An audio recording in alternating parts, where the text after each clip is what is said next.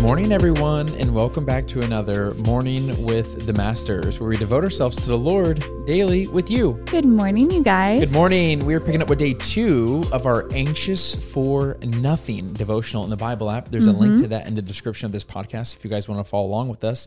And as always, I'm going to read the scripture, and then Tori's going to read the Devo. Let's do it. The scripture is Romans chapter 15, verse 13, and it says this: I pray that God, the source of hope, will fill you completely with joy and peace because you trust in him. Then you will overflow with confident hope through the power of the Holy Spirit. So good. So the devotional today is actually a story from a man named Jordan. And it says, what if anxiety can bring you closer to Jesus?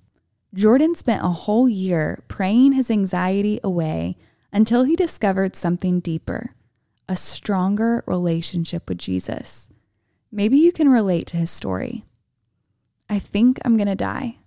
That's exactly what I thought to myself numerous sleepless nights last year. I would try to fall asleep only to be woken up in terror for no particular reason. My chest was tight, I felt like I was choking, and I couldn't breathe at times. The cycle would repeat, and eventually I resigned myself to sleep on the couch so I'd stop waking up my wife. One day, I went to a doctor and explained my symptoms, the chest pain, the trouble falling asleep, and the panic attacks. After a couple of tests over a few visits, he diagnosed me with anxiety. Can I be honest? It made me feel like a failure as a Christian. Hadn't I been praying against this the right way? I'm not supposed to deal with this. I would think to myself, I'm supposed to have peace and not worry. That's what Jesus said to do. After following the doctor's instructions and starting to take a small dose of medication, I continued praying for anxiety to just go away. I didn't want to have to deal with it anymore. In 2 Corinthians 12, Paul described his thorn in the flesh. While we never know for sure what Paul's thorn was, anxiety can certainly feel like one for a lot of people, including me. Paul said that he pleaded with the Lord 3 times to take it away, but instead Jesus told him, my grace is sufficient for you, for my power is made perfect in weakness. The grace of Jesus is sufficient, no matter the circumstances. As I began praying for healing, I began to draw closer to Jesus. Like Paul, God hasn't taken away my thorn. However, I've found myself more passionate about reading his word, and I've prayed more than I ever have before. I thought what I needed was healing for my anxiety. In reality, I needed more of Jesus. Now, I'm not saying if I had been closer to Jesus, then I wouldn't have had anxiety. I'm also not going to stop praying for anxiety to leave. I keep praying to be delivered from this thorn, just like Paul did. But something even better is happening to me than being instantly healed from anxiety. I'm developing a deeper understanding of God and a richer relationship with him. Instead of just praying for peace, I found myself drawing closer to the Prince of Peace. When I began to worry about my future, I reminded myself that he is the Alpha and the Omega, the beginning and the end, the first and the last.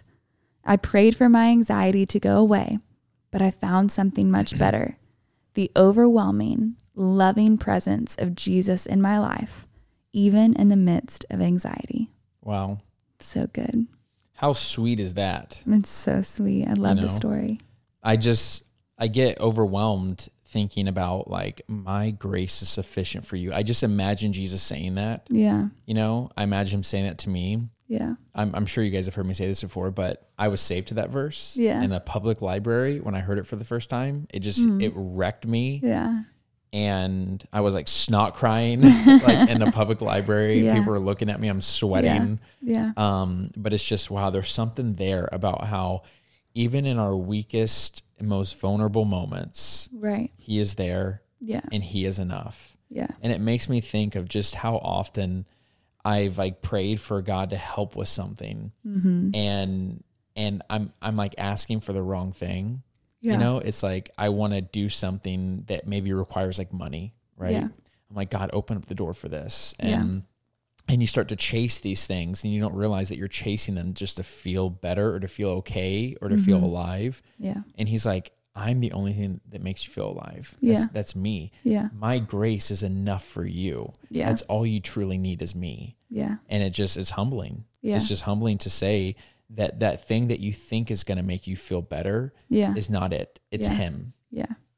I love, as we were reading the story and he was just talking about how, he's praying for something to go away, but inside of that, finding something so much better. Yeah. Which is that relationship with God. And, I think that most people, even if you don't struggle with anxiety, you've found yourself in seasons of like longing or wanting something, and maybe it's taking longer than you want. And I encourage you to think about what you're gaining in this season instead as you press into the Lord for that thing. Because, I feel that like anytime we're like praying and in petitioning God for something, it's like, man, you feel this closeness to God, like sometimes when everything is going right, you're not as close to God, And so I love like thinking about that. It's like sometimes these trials and tribulations and desires, when they're leading us into the presence of God, they're actually like, good, count them all as joy, But sometimes we're a little short-sighted. Yeah.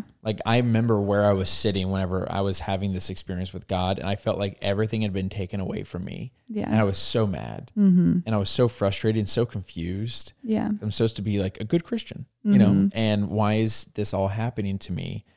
And then I had it revealed that I'd never been closer to God. Yeah. And I'm like, oh, I got something that was so much better. Yeah. For what Martha was doing is good, but what Mary was doing was better. Yeah. And that's being in the presence of the Lord. So good. You ready for me to pray sign out? I am. Oh Lord, you are enough. Your grace is enough. Your comfort's enough. Your word is enough. Your death on the cross is enough, God. Thank you for being enough for us.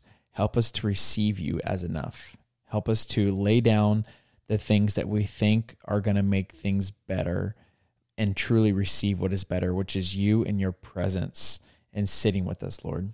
In Jesus' name we pray. Amen. Amen, God. Amen, y'all. When I was at perfect time to break out the journal, break out the worship music, and continue in prayer. Yes, and y'all don't forget that you are God's masterpiece. And don't forget that we love you. We love you guys, and we'll be talking to you tomorrow. Ciao, ciao, ciao.